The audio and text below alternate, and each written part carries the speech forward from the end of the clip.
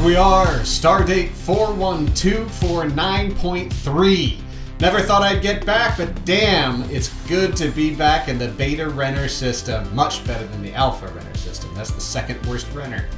Here we are on a diplomatic transport mission, playing diplomats to the diplomats, when unseen maliciousness causes it all to go awry. Welcome to Engage, my crewmates, where Gen X TNG fans revisit the series, the times, the stuff connected to that by the thinnest of gossamer tangents. I'm joined today by the great Kate Yeager, among other friendly luminaries. How you doing, Kate? I'm wonderful. How are you, Eric?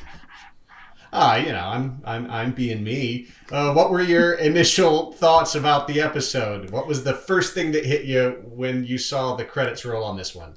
First thing that I thought, I remember none of this. This episode hit me all afresh. Oh, I love that. We'll get to it. Jimmy G, what you drinking? I am drinking Modelo Especial. Ooh, it's very special. Oh, classic. Well done. Mm-hmm. And Greg Tito rounds out the panel for tonight. How are you, Greg? What's up? Doing good. Excited to talk about different sci-fi races that are strange and weird and do weird things. Yeah, and we have direct comps to friendly and snuggly animals as well as distant reptilian cold-blooded beasts. It'll be great. I think we should talk a little bit about, as we are wont to, the episode itself. Before we get into the plot, let's talk about where we're going with it. It is Lonely Among Us, the 6th or 7th, again, depending on who you're talking to, episode of the first season of Star Trek The Next Generation. The teleplay was by DC Fontana, a name we've come to know well over the last several episodes. Off a story by Michael Halperin, who definitely had a different approach to it, including, among other things, the slingshot effect, which could have had us revisiting a classic Star Trek trope. But instead we get a pretty good bottle episode, right? An episode where we never leave the Enterprise, the first one in the series to be done that way. It's directed by Cliff Bole. And we'll talk a little bit about some of the guest stars as we get into the discussion of the episode. What do you guys have memories about this month in particular? I did a little bit of research, and the only thing I could really find about November 2nd, 1987, when it first broadcast, was George Harrison released the Cloud 9 album. Oh. Fantastic album. This song is just 6 words long. That's what I remember the most from that album was Weird Al Yankovic's parody of... Totally. That was a terrific one. I remember when we was Fab is a terrific song on that album, but we took a family train trip that holiday season to Chicago from Kansas City.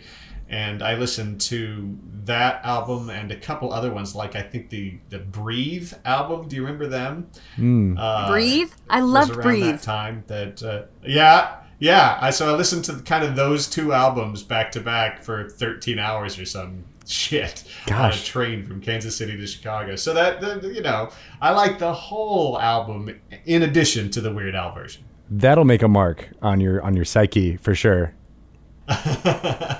It will, but we can talk about what the number one song of the time was that week, which was, of course, I Think We're Alone Now, the cover by Tiffany. Yes. There doesn't seem to be anyone around.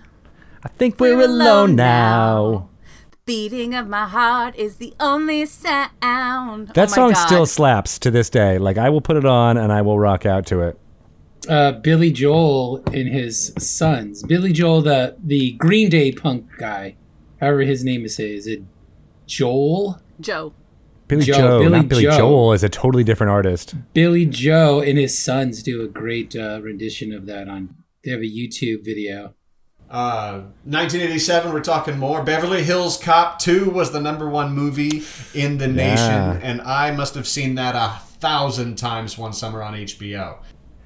I have this memory of being in a youth theater group, and we performed. This is my first performance I've ever done. I was probably like 9 years old because That was the time. I was an Oompa Loompa in Willy Wonka and the Chocolate Factory, and we went back to the director, who was like a high school girl. We went back to her house for our cast party, and I remember distinctly that Beverly Hills Cop 2 was on in the background, and there were boobs. And I was very much like, what's happening? I don't know, but I feel real old right now, drinking my soda pop and eating this popcorn at 7 p.m. That's my connection to Beverly Hills Cop 2. That's amazing. I like that connection. Kate, were you into the films of Eddie Murphy in those 80s? Not in the 80s because I wasn't allowed to watch them. They were all too of the rated R persuasion for me. So I appreciated them later in life. But I have to say, it's been a hot minute since I've seen any of those films.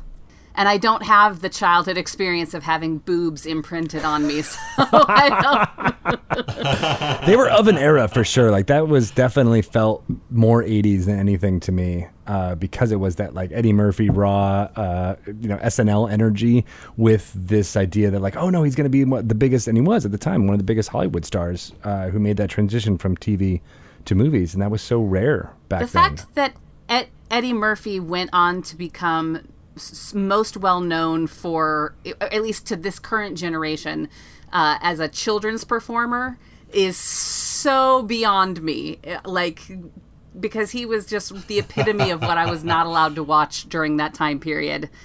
So dirty. And now, everybody knows him as Donkey and Dr. Dolittle, and it's crazy. You're right. Sure. I was watching them at the time because I don't know about if it was just my group of friends or if it was just a certain laxness in the Midwest.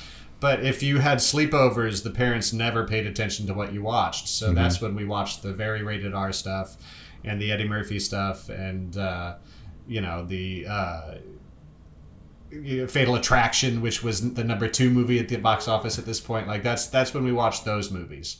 So I was seeing them at the time. Yeah, I saw like Raw and his other stand-up things like when I was a little bit older at similar situations, at sleepovers and stuff. I saw it in the theater. In Germany? They played it in Germany? Yeah, saw it at the theater with all my buddies.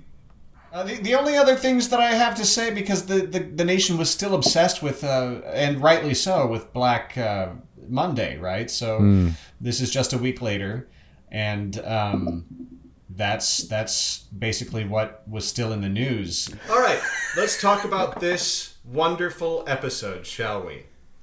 Let's do it.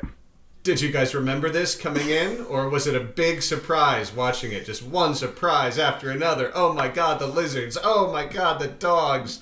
And then you go back and forth. And then there's the Sherlock Holmes. This one was a surprise to me. I had not retained much of this episode, I think, until it got to Sherlock Holmes. And then I was like, oh, right. But a lot of it was new to me. The wanton disregard for ship rules that was happening from the visiting dignitaries. It was all just a menagerie of delight for me. Well, and how little it seemed to bother any of the people actually in Starfleet, which I found to be interesting as well. What about you, Greg? Anything jump out as you rewatched right off the bat? Off the bat, it was these two cultures having such a contrast, and they felt... The Antikins and the Selay. And the Selay, yes, exactly. They were two... I mean, we were talking about this in one of our earlier episodes, how there's a world is always presented, or a culture is always presented as like mono, like they're all like this way. And this was one where there was some duality, and their identity was really defined by their relationship to each other. And I found that really, really interesting and outside the norm of Star Trek. Well, they allowed themselves to have the duality because it's two planets in one system. Yes. So one planet was all this, and one planet was all the lizard people. And then they had to keep going to Parliament Funkadelic to smoke cigarettes. I think that's what they were. Over and over again, just to make it all good. Jimmy, what about you? Was this one kind of a surprise, or had you had memory stuck with this one before? I had not had any memory stuck. I'm curious to see when the episodes do start coming back to me. Like, oh yeah, I clearly remember this. This totally was brand new watching it. And, it's kind of great because, again, we get the Star Trek trope of humans mediate conflict between aliens and energy being loose on ship. Like, those two things. that old gag. Come back again. And when I was doing reading around on reviews of it, I came across a great line that I want to share. It's this: treat other cultures with respect. Don't be Soleil.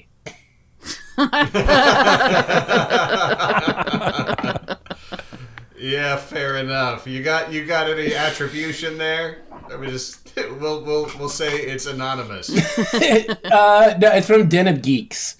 Well done, Den of Geeks. It's about, I don't know, 15 years old already because it was back in 2005-ish. So who knows what they're doing. Right, when this was already a period piece looking back on it. Right.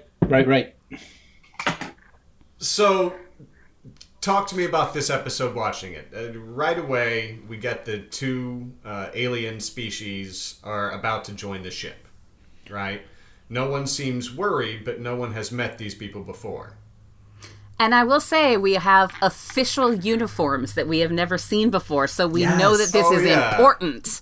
The dresses. Absolutely. This is a very fashion-forward episode for me. I will be throwing in a lot of fashion for this episode, but this dress uniform at the beginning, sort of the, I guess, ambassadorial tunics that they are wearing, sort of set the stage for the fact that this is going to be important. It has a feel of that red... stormtrooper cardinal-looking uniform from Return of the Jedi that accompanied the Emperor. Yeah, I don't have as many clear memories of this episode, but I do remember that seeing those dress uniforms was a shock to me as a young kid, just being like, what are they doing? Why are they wearing that? It's so strange. Is that? And then having to put together and have someone explain to me like, oh no, this is the special occasion. Diplomats are here so that you must wear something more ridiculous than the uniform you already have. And supposedly those were modeled after 18th century British naval officer uniforms. Ooh. Oh, tally ho. Beautifully boxy, just like they're supposed to be. And I was thinking of that, actually, Jimmy, while I was watching it, I wondered if you had anything to add to it, but... I was thinking of military uniforms, and initially I'm like, well, they don't change very often. Then I'm like, well, of course they change like every day, but we can identify period pieces every time we watch any of these by the military uniforms as easily as we can by anything else. Like we know what the U.S. uniform looked like as people who grew up in the U.S. at every war period. So. It makes sense. Right. And the dress greens... a different look. Right. Yeah. I mean, growing up in the military, I remember the olive drab, they called them. And that was sort of the tannish color uniform. But mainly, my dad wore straight greens. And I clearly remember when that switched to all you saw were these greens. And it's sort of like what... Captain America wears when they go back to the 50s or whatever when he was in boot camp, and then they went to the BDUs, which is the camouflage. And then that became ubiquitous, and everybody wore it till And then the only time it changed then is like, do you have jungle fatigues? Do you have desert fatigues? And that kind of lets you know where this guy is going and what he's doing. And do you mean in reality, or do you mean reality? This was was growing up on military bases. It went from everybody wore these green uniforms to camouflage. Mm-hmm. So and like you're saying, it felt like overnight. Yeah, it was like one day, boom, everybody's wearing this new kind of uniform, and I don't know if that had something to do with some politics of all right, we're going in a different direction on who our enemies are now. Oh, I'm sure it started in Brooklyn. These guys look great. And you can hardly see them. Fleet Week. Well, okay, so from there, we all go down to the transporter room again, right? And again, we do not have Miles O'Brien behind the transport. No. But we do He's see security him officer this time. Yes, I mean, they're looking for the right place for him. He's like, a Spielberg guy. an actor that Spielberg really likes. He can't quite tell how he's going to use him, so they pop up with 3 lines in the first 10 movies somewhere else. Like he's a general in this one, he's a fisherman in this one. He's, that's who Miles O'Brien is right now. Somebody really dug him. Yeah, I was going to say it was like the Greg Grunberg of that cast, where they're always trying to find something for him because you just can't help it. He's so adorable. I think he's like you the Creed. Find a place. He's like the Creed from The Office, where they're like, "All right, finally, he's a regular. We can tell stories around this guy." Right, starts out as extra, moves his way up. Yeah, I like that. And we're still 2 or 3 years away from where he has his 3 lines or 4 lines in the second Die Hard movie. So that's something to look forward to for all of us. Can't wait for that one. I'll be able to rewatch that movie. But only one season to where he's actually named as O'Brien, Transporter Chief Ensign O'Brien, because it's in season 2, I think, where he gets his official introduction. Yeah, he doesn't have a name. Is he Ensign? I thought Chief was his actual rank. That he was Transporter Chief O'Brien. But he might be. Transporter Chief. I have no idea what those words mean. Don't look it up. You're killing me, Jimmy. You're killing me. We're not looking it up. Well, while we're talking about rank and whatnot, there is certainly like the first mutiny in this episode. They go right to that word. All right, so we're going to jump a little further in the episode here. That's near the end. But Greg is talking about, we don't. That doesn't matter. It's fine. Right. Up in here, right? No, Data brings it up. The moment Picard does his little switch into suave, I don't care, Picard. Right. They go into the meeting with the upper level staff, and like the first word Data says is, so mutiny is what we're talking about. Is that right? I just want to clarify. Well, yeah, I mean, that's what we're talking about. He'd want us to talk about it. That's clearly not him. He crossed his leg and shrugged a little bit, guys. This ain't the same guy. Yeah. Right? Well, hold on. Now we need to sort of juxtapose from the very first possession, which is Worf, and then Crusher, because both of them act a little strange. Beverly especially acts well outside the norm and very suspiciously. And this isn't the first episode where we've seen characters not act like themselves, and it's happened enough already, 6 episodes in, that everybody, as soon as they see something suspicious, like hopping out of your chair, like, okay, something's going on. We don't screw around with this. When people act different, something is going on. Well, Jimmy, is it possible that the writers are trying to clue us in on who these characters really are by first eliminating all of the other possibilities? The stuff they wouldn't do? Right. And that way we can really zero in on what's happening. What do you think, Kate? Is this another way to distract us from who these guys are supposed to be? Is it too early? All I know is that I am obsessed with scenes where actors have to play possessed entities. I think it is such an incredible acting challenge because a lot of it depends on how well they're able to disguise that and how much they're supposed to disguise that. Eric, I believe it is you who is a fan of talking about characters are defined oftentimes by how well they lie on stage. 1,000%. Especially if the audience knows it's a lie, you get to decide how good the liar is. It's right, wonderful. Exactly. And this is one of those moments where we as audience are watching and we know that this person is in an altered state. So seeing how well they ride that line, and I think I think they do a great job. I live for Picard in this altered state, and I think Gates does a great job too. It's fascinating to watch. I'm so happy to hear you say that, because rewatching this, all I could think about was I hope they agree with me that these people are going absolutely perfectly, like not too far, not too subtle. It feels like they can hear the music in their heads and they know how much help the music is going to give them.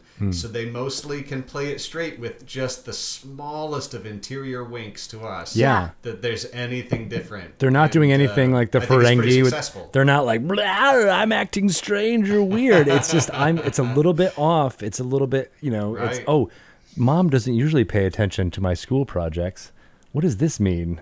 And right. Little small, he doesn't have a second cup of coffee at home. I wonder what that's about.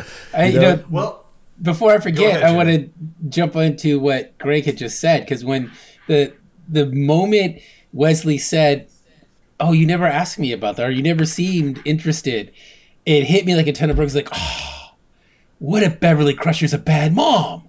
This is an amazing storyline. This is a fantastic subplot that she's not a bad person, but she's a highly successful doctor on the flagship of the Starfleet, and she's not giving her really brilliant son who can take care of himself a whole lot of attention. And this has a lot to do with Wesley is who he is, and they immediately abandoned that.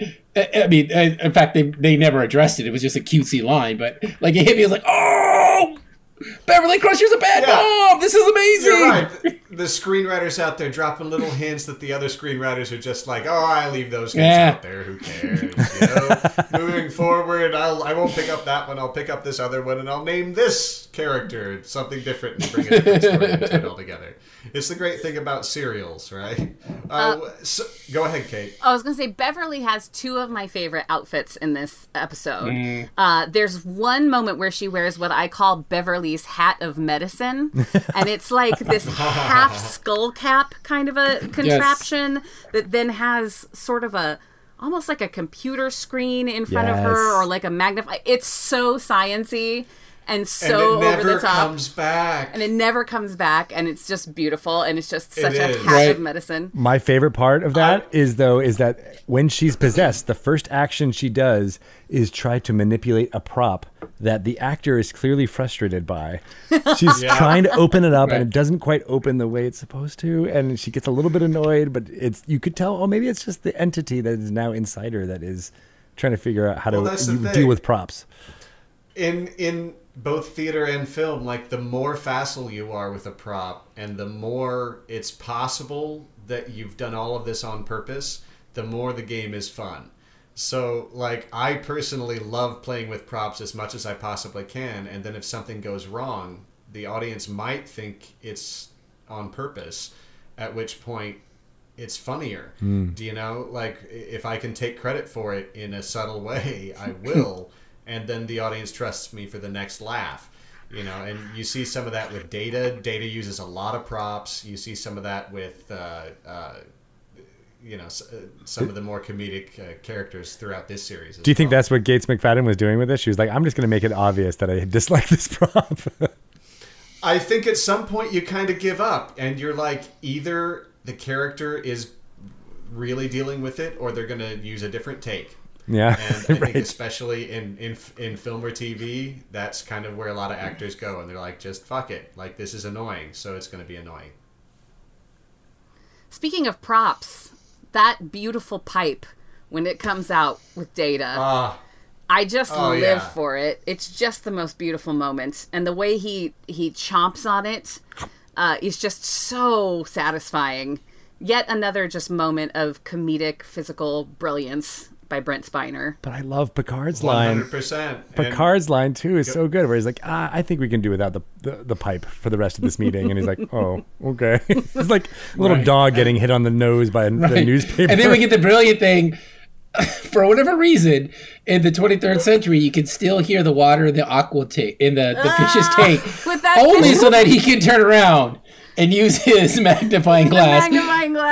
To 1,000%. What could have made that sound? I wanted to go back to a couple things that Kate and Greg had said earlier, and one of those is, Kate, I'm also obsessed with people being possessed in films and TV and anything like that. And anything we ever watch that's a mystery or that is a science fiction show plays on that somewhere, in the big ones like Invasion of the Body Snatchers, or Terminator, kind of anything you can think of. Yeah, even Terminator, things like that. Then you get Dr. Crusher gets possessed, and she gets to have one of those dream lines that all of us want to get to say at some point. Someone says, "Are you doing all right?" And because you are possessed, you have to make them believe the following words. Yes. Oh, yes, I'm fine.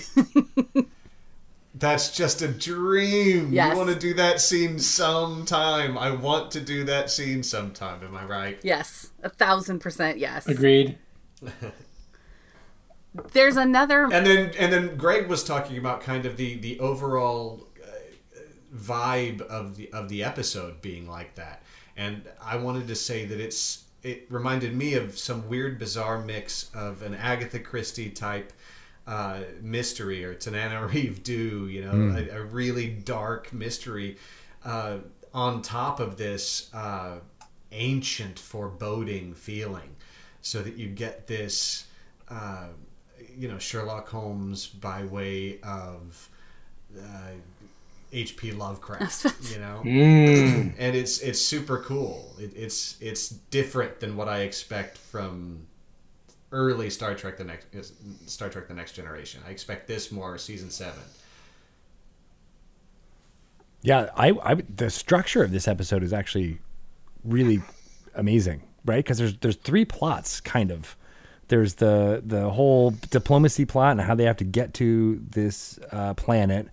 There's the cloud and the mystery of that, and then there's it's not really a whole plot, but the whole Sherlock Holmes bit feels larger than just a joke, right? Like, it feels like it's setting up something for the future, which we now we know in hindsight that it kind of is. Like, there's a fascination with it. Kind of is. That's the first time private eyes are mentioned, and then we get to the Dixon Hill episodes later in this season, and how it all kind of spins up from there.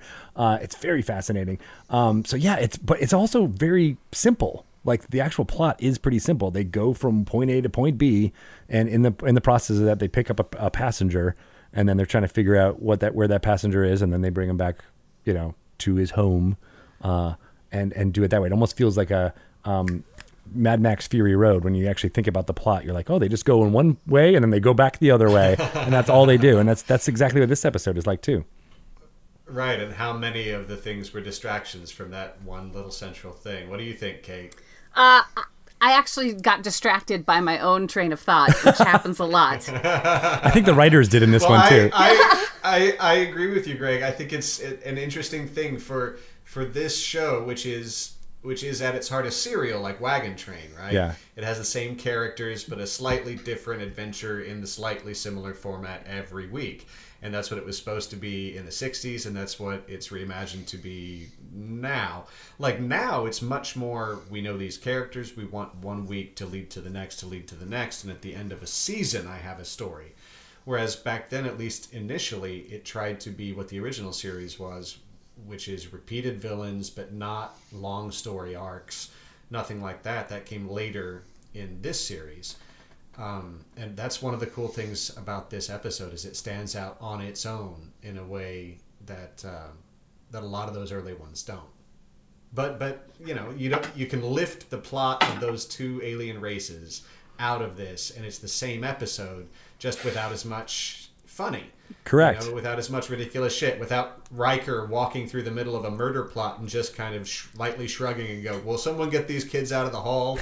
And you're going, okay, I'll accept that. I guess that's happening on an actual warship. And the 2 aliens are acting like their head. Like they got caught at camp. Like they feel like, oh man, Riker, come on, we were totally gonna toilet paper. Adam's family values. Yeah.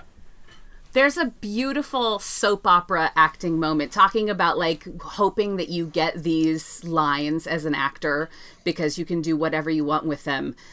It's when they're getting a talking to one of the ambassadors about their shenanigans on the ship, and he basically says, we won't start the violence on the ship, and then he goes away and the door closes and he has this "but we will finish it" line, and it's just, and then the music swells and it's just so, the bottom lip barely moves. Oh, right. Oh, okay. Let's talk about the makeup, shall we? Like, the makeup was special in this, kind of all the way through. The makeup was special, and it was what, on one hand, it was fantastic to see aliens and not humans with big foreheads. So it was cool to see real aliens, but especially the Anakins. It was one step above what you can get at Party City right now for Halloween. Like, it really is just a plastic mask that you covered, and like the mouth doesn't move. At least though And they had if- sharp teeth though, Jimmy, and they were meat eaters, so it made sense, right? Because well, all aliens have sharp teeth. But Right? these You ones have to specifically find- wanted to kill their prey and eat Oh, it. that's They had right. to have it, so Yeah, that like, it was- You was. have to have some sort of articulation, and we expect that the articulation of the aliens would progress at a similar rate from, say, Land of the Lost to Next Generation as the camera stuff did. And Right. when the camera stuff got so much better and the It didn't, aliens though. did Did not, not. it's a little jarring to look in the eyes of these guys and see, you know, Right. the skin of the actor underneath just clearly lit. And you're just kind of going, oh, we're Doctor Who in the 60s now. Like, we haven't progressed from there. They were lit, Eric. They were. That's true. That's the kid Those says. eyes were lit.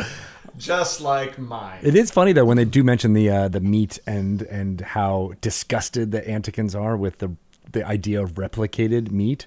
Upon rewatching, you realize that was set up for the end of this episode, the climax of this episode, the fact that they create material from a pattern. And I thought that was pretty genius by the writer DC Fontana to put that in, bury it in a subplot that is, full of the comic relief, as we were saying, but it actually is vital information for, the sciencey stuff that happens in the climax.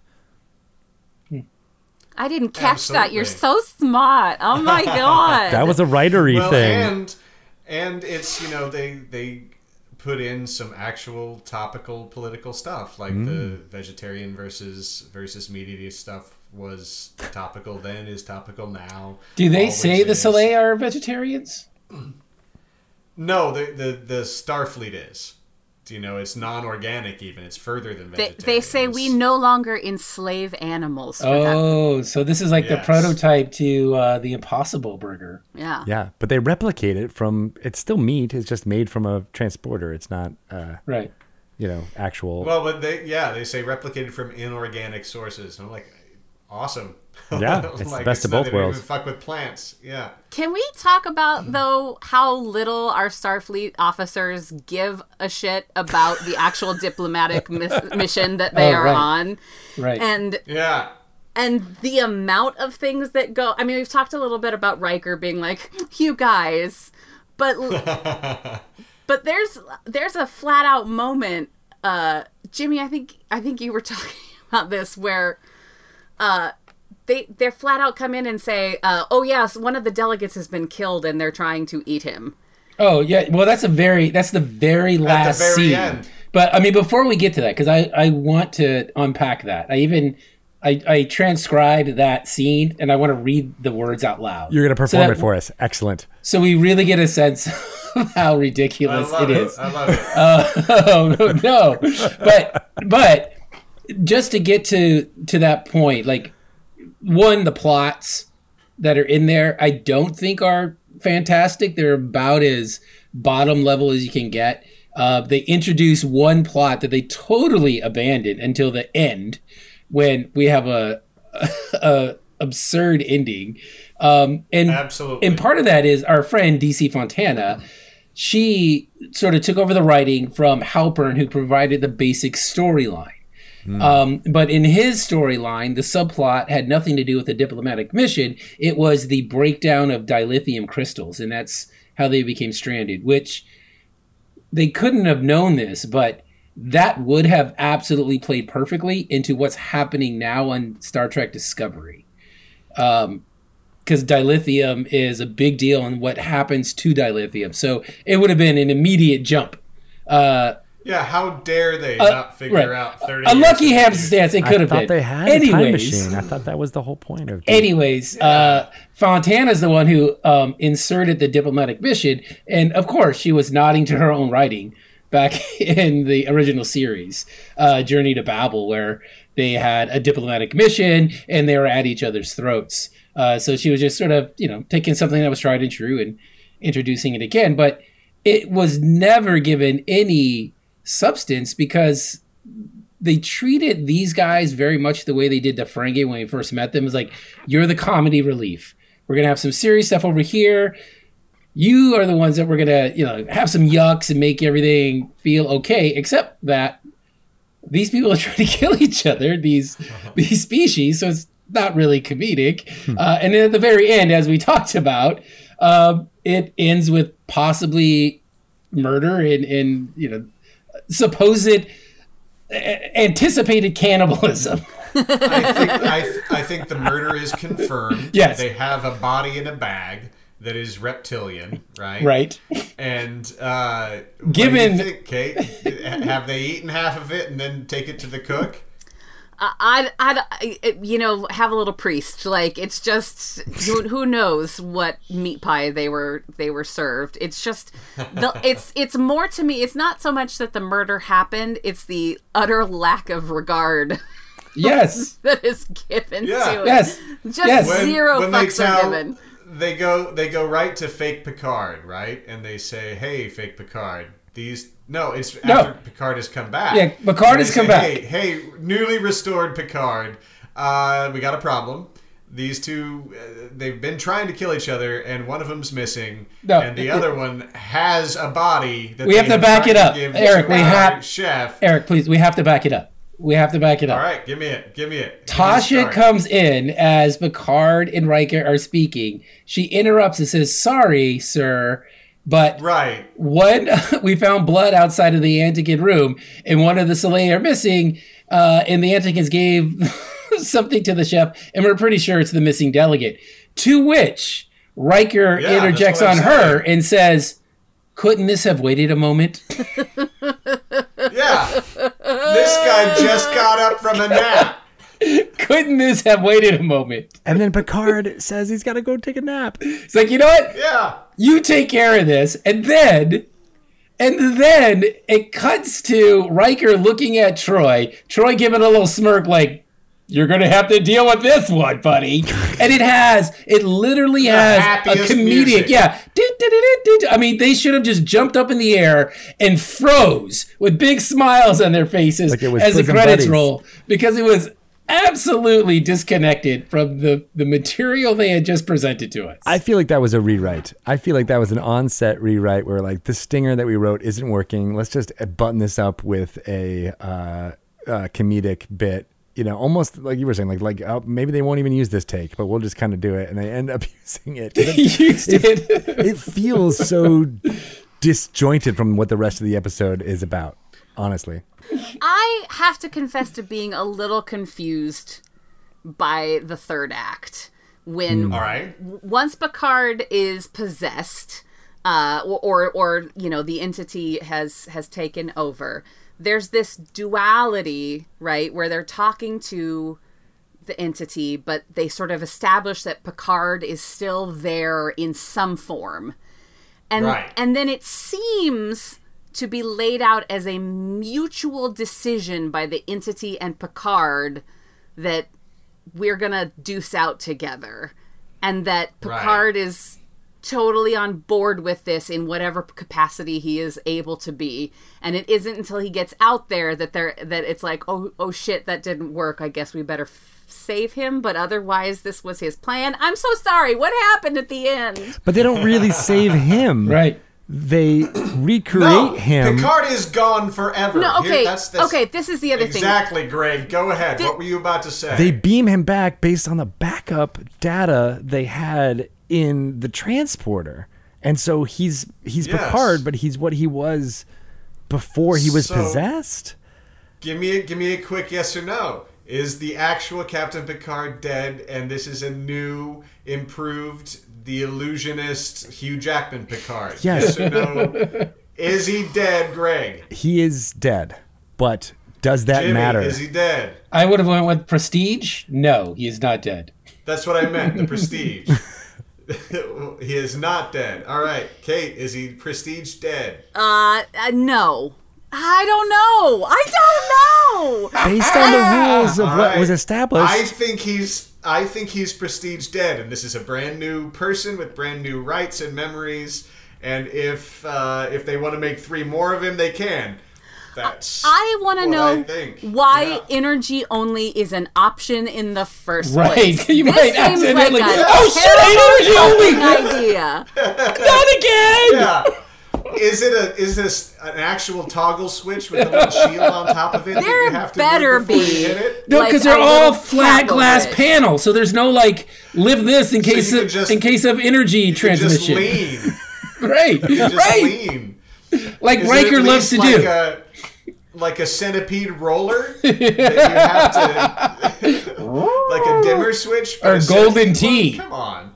But what? Yeah. I mean, these are some of the things that show up in Star Trek Picard. Is what is consciousness? What is personhood? Does personhood transfer man. from being a bunch of bits in a positronic brain to another body that's completely shit. different? Is it still the making same me person? I think that's Not what this is. want to watch Picard. It's all in.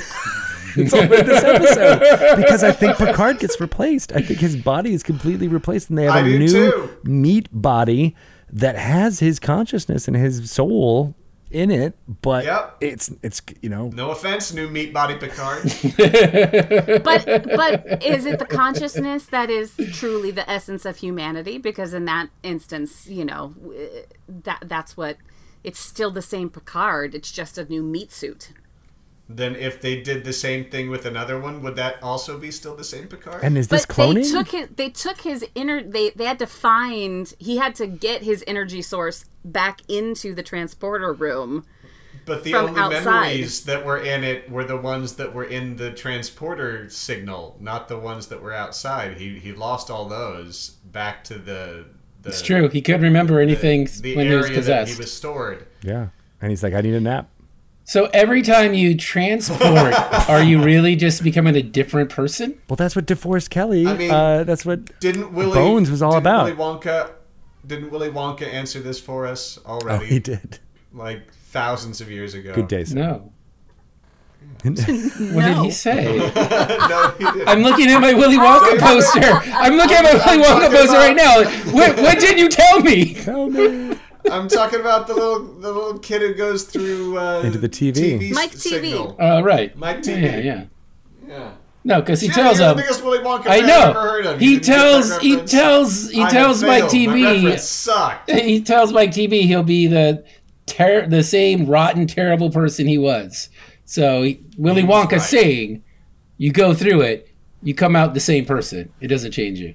See? So Willy definitively, Wonka's wrong. Picard is real Picard. I'm just saying that this is a transformative moment for Picard, and it doesn't get the same weight that like the little Piccolo does in future seasons. Fair. Yeah. Piccolo You know? can be deceptively heavy. How many Yeah. references do we have to Locutus of Borg? But none of them are going to be like, Can "Hey, I- remember when you were brand new and we made you in a transporter room?" Right? Yeah.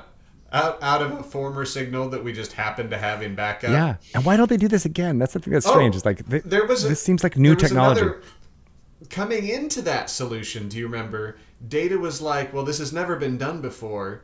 And I really hope that that Captain Picard has thought of it too. Oh yeah. So I'm like, not only has it never been done before, but Captain Picard, who is not, to my knowledge, a transporter physicist, has not thought of this before, because no one has thought of it before. But if he thinks of it at the same time I think of it, Data, the smartest being in the universe, This could work. Then Next this to Wesley. could possibly work. Also, Next to Wesley, exactly. also not the first time, although it's the first time we've seen it. Scotty had already done this to himself and has been stuck in that loop for 75 Right. years. So Oh. he had already done it, but nobody knew he had done So- it. But he was So still waiting 3 for it people to. in 75 years, but also 3 people in 75 gazillion years. Yeah, right. Fair. Fair. This all makes But sense you know now. what? It's odd is I kind of liked it, even though it was technobabble. Like it made no sense because it was sci-fi-y. It was like, well, that's kind of the sci-fi stuff. Totally. Like you're trying, but I mean, if you were really thinking about it, like if the writer was serious about it, it would have been, oh, this is the basis of our whole show. Or people trap themselves in little transporter pods so that they have iterations of themselves that they can go back to if something goes wrong. You know, you make a really bad choice. You're like, you know what? I'm going to rematerialize as not asshole me. And we're going to start Right. over again. Or you get killed and boom, you come back. Like Take out that little... this would be the crux of human civilization is You keep a transporter copy of yourself. We bring it back when we need it. Okay, don't worry. Isn't I that still say sure, that's been done. I still You say the bet. transporter Yeah. though it doesn't work if you don't have, we'll call it the heart spark that was out in the with the electrical field. Without they had that, a big, right, they had to beam Picard. something in. without Yeah. maybe we'll call it the all spark, sure, but that it gives. Well, but no, they did not beam anything in. Well, he Remember? he did. He got in. He got into No, the transporter system. Yeah, Yeah. He went in like Sun T.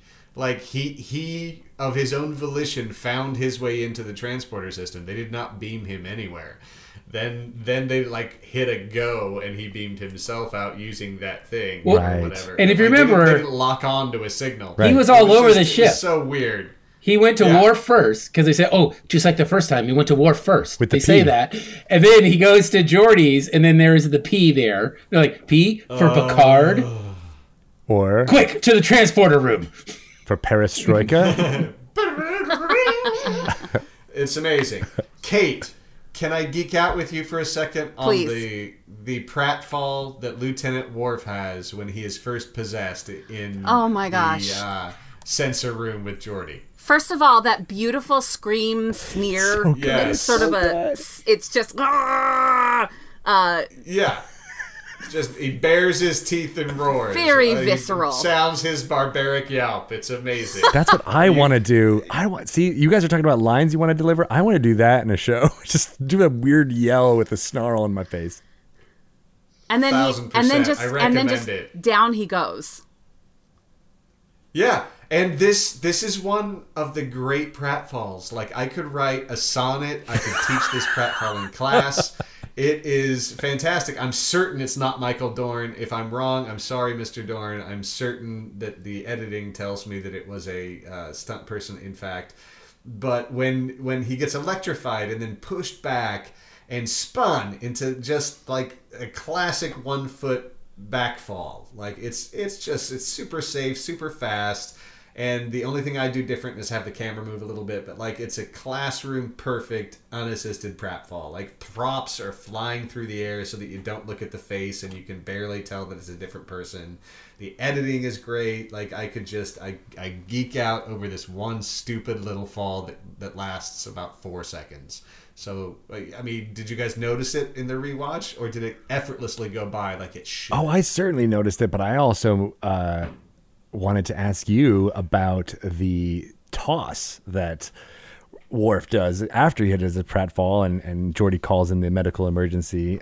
Security guy comes and Worf wakes up and throws both of them and Geordi jumps on top, but he throws that security officer. And I had this inclination, and I don't know, maybe you can confirm it or not, but I feel like that was the fight Sure. captain that day. That guy that gets tossed, that was the guy that like did the stunt choreography and maybe playing that because he seemed too expert in his falling. I don't know if that makes sense. I mean, certainly one of the stunt team. Do you know? I don't know how they work their stunt teams. A lot of times the coordinator brings in the same kind of team for the same type of role over and over and over again, so they work together closely. So it's going to be someone who knows how to fall. But yeah, I didn't notice in particular like a super soft expert fall as he's thrown into. Is this the one who's thrown into kind of the wall sideways, like full body throw? That's so good. I noticed they did a nice job of putting some things that would not stand up straight when hit in his way, so he could break his fall a little bit on his way down. A lot of the times they'll choreograph it in such a way that it involves actually throwing someone with like a padded back brace into something that doesn't have any give, so that it looks extra violent. I'm like, that doesn't have to look extra violent. He's flying through the air. Let the person fly through the air and hit something that is a little soft. And Geordi, Like, come on. gotta love LeVar Burton. He totally like just full on body slams on top of Worf. That must be a fun shoot to do because he's like, "You got him, doctor, you got him down." I'm like, "Oh yeah, he was into it." Arms and elbows in their right place. Yeah. Knees and toes. Arms, elbows, knees and toes. Knees and toes. Oh, that's wonderful. All right, who has anything else to jump in with here before I... Well, on the Worf fall, when it happened, I was like, oh, here we are again. The strongest guy is the first one to take a fall. I was like, oh, but then it occurred to me, I was like, well, maybe Worf gets his ass kicked first as an indication to us. Is like, okay, if Worf is getting his ass kicked, this is for real. Like, whoever we're dealing with is a big deal and they can kick some ass because Worf just got put on his ass. So this is for real. I will think say so. that while I do have something of a combative nature from time to time, I have been bodily assaulted by strangers more often than you would think, simply because of my size. Like, some people just want to make something big fall down. So maybe that's what Star Trek is all about. Trying to make the big Worf go down. Trying to make the big Worf fall down. And then following on the Worf thing, I absolutely love. And speaking of lines, you'd love to say, I love when Worf goes to the sick bay and Crusher says, we're still trying to figure out how you lost your memory. And without cracking a smile or trying to be funny, he says, I still don't remember having one. That's so good. It's just a really funny line. He gets the best one-liners. There are a few things like that where it's, there's a moment where they're talking to Data, and as they leave and they say it's a mystery and they've explained the whole private eye thing to him, as he gets the idea to approach it like actual Sherlock Holmes, they give him one of those Scooby head tilts as the camera comes in. Yes. And I'm like, you have to do that. Like, that's one of the first really clear examples of that genre in Star Trek, of the camera swooping in as Data makes a realization and tilts his head and then cut. Like, perfect. Yeah. Yeah, and then one thing about the special effects. Some really lovely special effects, especially with a very small but brilliantly done stars that go streaming by the starship. And that today you see, like, you can do that in iMovie. But back then that was brand new. And then the shot where they're all in the ready room, the conference room, and it's shot from outside. So they do the outside shot in. I mean, these were things that they couldn't do in the original series. They didn't have the ability, and it's amazing that they could make space travel look real, but they couldn't make the Antikins look real.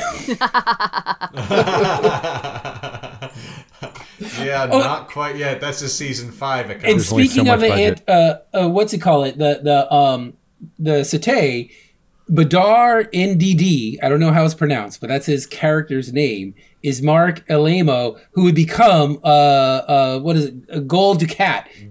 Gul Dukat. Yeah, Gul Dukat in DS9. So you couldn't see him at all through the snake stuff, but he becomes a very important character in Star Trek canon. Absolutely, a little bit later. The other main guest star alien becomes another Cardassian as well. Not quite as high. Oh, I didn't know that. Dukat, but I can't remember who. Yeah, no, he was. I didn't know he was a Cardassian, but there's one where he played a different species that has like the. I saw a picture on his IMDb. It was like little holes up and down. So it's a different race. It's somewhat similar looking to them, but it's like they're miners. Because of course every planet has one thing they do, and their planet they mine. Right. That's what they're into. They just like here on Earth, all we do is mine memes at the meme factory. We have one thing. Yeah, that's it. Well, Kate, there was one other moment that I noticed that I wanted to talk to you about, because I know you're very into Captain Picard as a snack. Snack. So tasty. Do you read anything into it being Beverly, who comes just right out with it and says, "Are you Jean-Luc? Who are you?" Everybody else is kind of I do, dancing around, and then she comes right out. Well, there is that beautiful moment. So when Riker and Crusher come in and basically get dressed down, and they take off, to go do the medical test, and then she comes back and just won't take no for an answer. And you're right, like, comes out with it. And there is something, I think, to it being only her in the room when that occurs. Mm-hmm. And I do think it has something to do with whatever Picard was there. She's the one that he's going to confide in. She's the one that he's going to to touch base with. Yeah, absolutely. And she was also possessed as well, too, by this entity. Yes. So there might be. Right. I thought of that connection too. He has a great. Picard has a great. I know you are, but one of my moment when they do address him, like, "Hey, we think you're possessed, and you could be in danger." He goes, "Well, I think you're possessed, and I think you're in danger, so you should leave." It was like, okay, I think this whole court is in contempt. right. The other wonderful physical moment that I think of is early on when he first takes the bridge as this newly possessed captain. Yes. And he's going to give them the direction to go back to where the cloud was. When he gets out of that chair, he like flips up like a circus clown. Yes. He brings himself up on both hands like a pommel horse, kicks a leg, kicks another leg, and then he's standing. Right. But he does it very subtly. You know, it's like that Martha Graham, but inside. Right. Don't show it. It's really incredible. I love that too, and it's brilliantly acted by Patrick Stewart. But like I was saying earlier, as soon as Picard jumps up like that, everybody on the bridge goes, "Okay, that's not Picard. We have an alien on board. They jump right to He's it. possessed. There's space dust. There's something happening. We've seen it before. This is not him. Put him in chains right now." What do you think, Kate? Well, there's just also, after he gets up so jauntily, he then tries to make it sound really casual, the coordinates. He's like, Right. let's go to, I don't know, and just sort of casually names Right. off the coordinates. And he throws in 7. He's like, "Let's go to 4375 7." 7. Like, Why not? I'll throw in another one just so it's not suspicious. Is that a niner in there? It's a niner. I mean, I love any writer or actor that can make the choice that the villain is often just like not all that smart, not all that resourceful, not all that energetic, even sometimes lazy, but they can still succeed and get a very long way in their lazy little plan just by sheer force of shamelessness. And that's what this guy is. Like he's Dr. Crusher going up to the steering, to navigation, going, hypothetical. If I wanted to take over the ship, say, how'd I do that? And they kind of give her. They say, "Go ask that guy." I said, "That's the one to ask." Okay. And that's kind of the shamelessness of this plot, and it kind of works because they have no reason not to trust her. Because then she's so not subtle about it, and Data even looks over and says, "I don't know why you're looking that up. That has nothing to do with it." Then everything goes wrong, Right. and their first thought is not immediately that she had something to do with it. It was the computer. Yeah. No. Yeah. Right. Oh, it's Right. incredible. All these things happening at once, completely unrelated. Especially after But of all course- they've been through. Of course. Wait, guys. Isn't there a meat eater on board? They're like, yeah. Oh my God, meat eater. The meat it's real probably meat the meat eater did it. Yeah. Amazing. No, it's like that line in when Dr. Crusher is with Wesley, and he's like, "Well, what does this have to do with navigation?"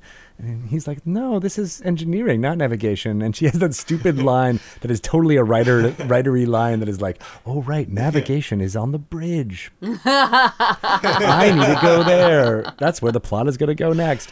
And it seems like such a non sequitur. But I wanted to ask, like, can we talk a little bit about the sweater choice by Wesley in this? Yes, That was I had it in in my my notes. It had to be. He had That this beautiful lovely tangerine. peasant blouse sweater.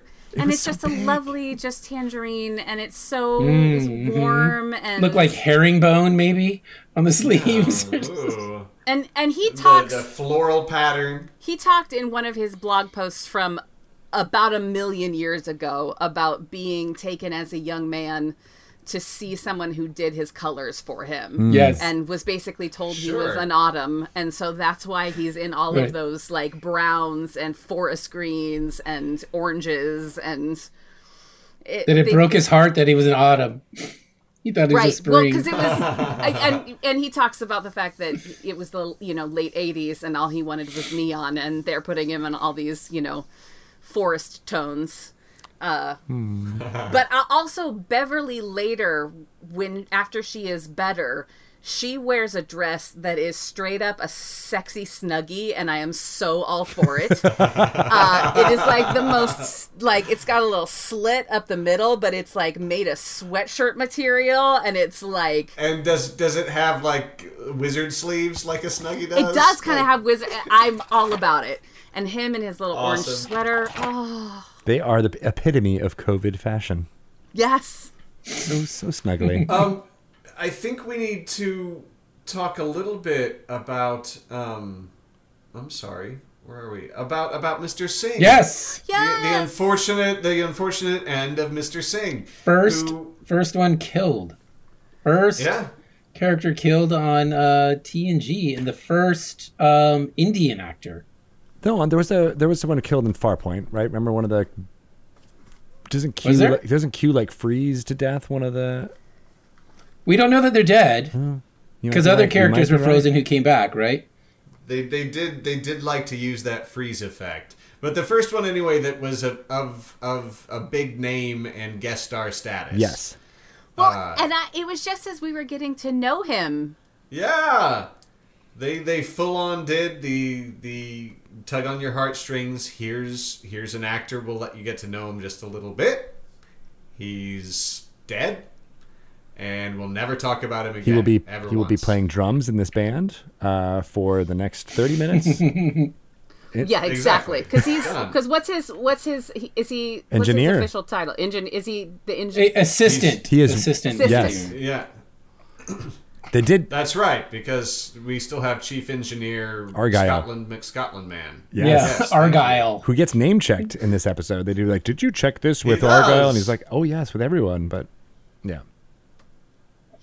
And from my little book by Larry Nimisek, one of the odd notes here is directly related to our friend Mr. Singh, who is played by Kavi Raz. And he says that there was a scene where Singh could be seen in the background and they had to reshoot it, but he wasn't available. So they put a wig on a chair and reshot it. And after I read this, I went back, I can't find the scene. Oh, that's so sad. I can't tell any scene where it looks like there's it happened. a chair with a wig. You're like, I don't care that they treated a man like a chair. Right. Well, I'm getting very Psycho vibes from this whole thing. We only see the chair from the back. At some point, they turn it around, and it's just, It's been Argyle the whole time. I also wanted to bring up the one little interaction between Data and Riker, where Data gives the long explanation of the physics behind the whole thing and the reason why all these things have been going wrong. And then Riker just sums it up with the TLDR, we have a saboteur, and Data says, I believe I said that. I mean, that gag has been happening since at least the Greeks, I'm sure before that. Like, yeah, look at the geek over here. And it's great. Like, I believe I said that is not the easiest of punchlines to pull off, and the dude does a great job. I wanted to bring that one up Because he does it so innocently. He's not even mad about it. He's just being like, yeah, that's what I said, isn't it? Nope. No. Yeah, Oh. matter of fact, just like an android should. Yeah. Right. Just like any comedian should, android or not. One final thing about Data's performance in this is he uses the word indubitably. A lot. A lot, right? At least twice in this episode, I think. Twice in one sentence, when at the very end of Picard says, is that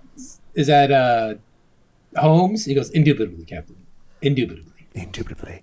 And I don't know if you guys remember this, but I have a strong memory of a commercial played around this time. It involved it was for a breakfast cereal, and they were anthropomorphic like letters on the breakfast cereal, and indubitably is like part of the song that's being said, like indubitably, and for some reason this episode and that are combined in my head, and I will never be able to separate them ever again.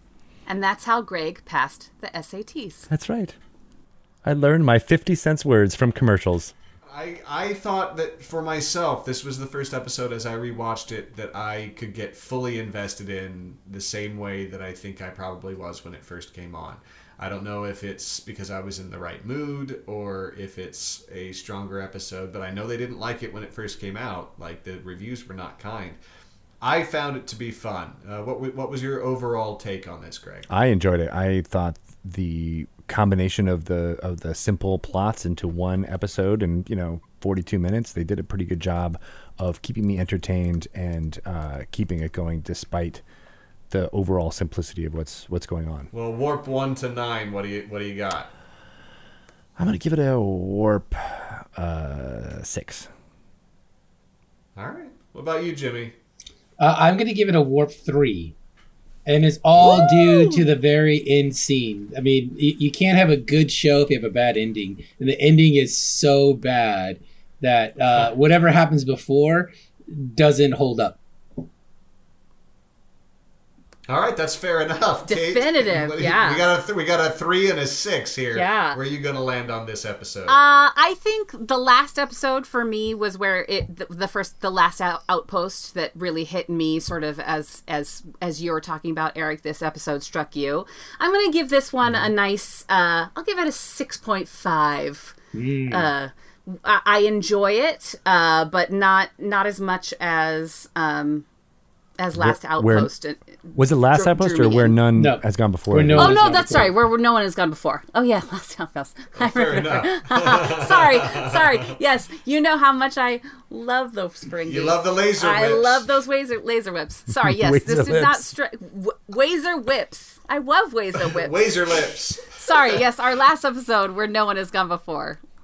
I give up. Well, I like that. I think the 6.5 has a very showcase showdown kind of feeling. Kate might win if the answer is just slightly above 6.5. And I'm gonna go with a warp 8 on this one. I thought this was the first one that was really humming. I'm sure we've got Nice. one that will pass it by very soon, but this was one that I don't think you can keep up the quality this early, this soon, for very long. So it gets the coveted 8 from me, and I really enjoyed talking about this one with you guys. Me too. I look forward to the next one. Absolutely. We're talking about Justice next, right? Justice is next. Oh, I can't wait. I hope you all will join us at I don't know, let's call it impulse speed, and we'll get together with you next time. Thanks for being with us on the bridge for this episode of Re-Engage. Next week, we are continuing on our mission with the next episode of Star Trek The Next Generation. Follow Re-Engage on Instagram and Twitter at ReEngageTNG to get updates on episode drops and all kinds of fun Star Trek shenanigans. Follow Kate Yeager at Yeagerlicious on Twitter and Insta. Eric Gratton is me, at Eric Falls Down on Twitter and Insta. Jimmy G is, of course, at the Jimmy G on Insta. Greg Tito is at Greg Tito on Twitter and Greg_Tito on Instagram. Re-Engage is edited and mixed by Krista Curry at Krista from Glee on Twitter and Krista.Curry on Instagram. Logo artwork by Mojo Jojo _97 on Twitter, or she's mojo97.com. Theme music is by Ryan Marth. All right, thanks for listening. Stand by for the saucer section to Re-Engage.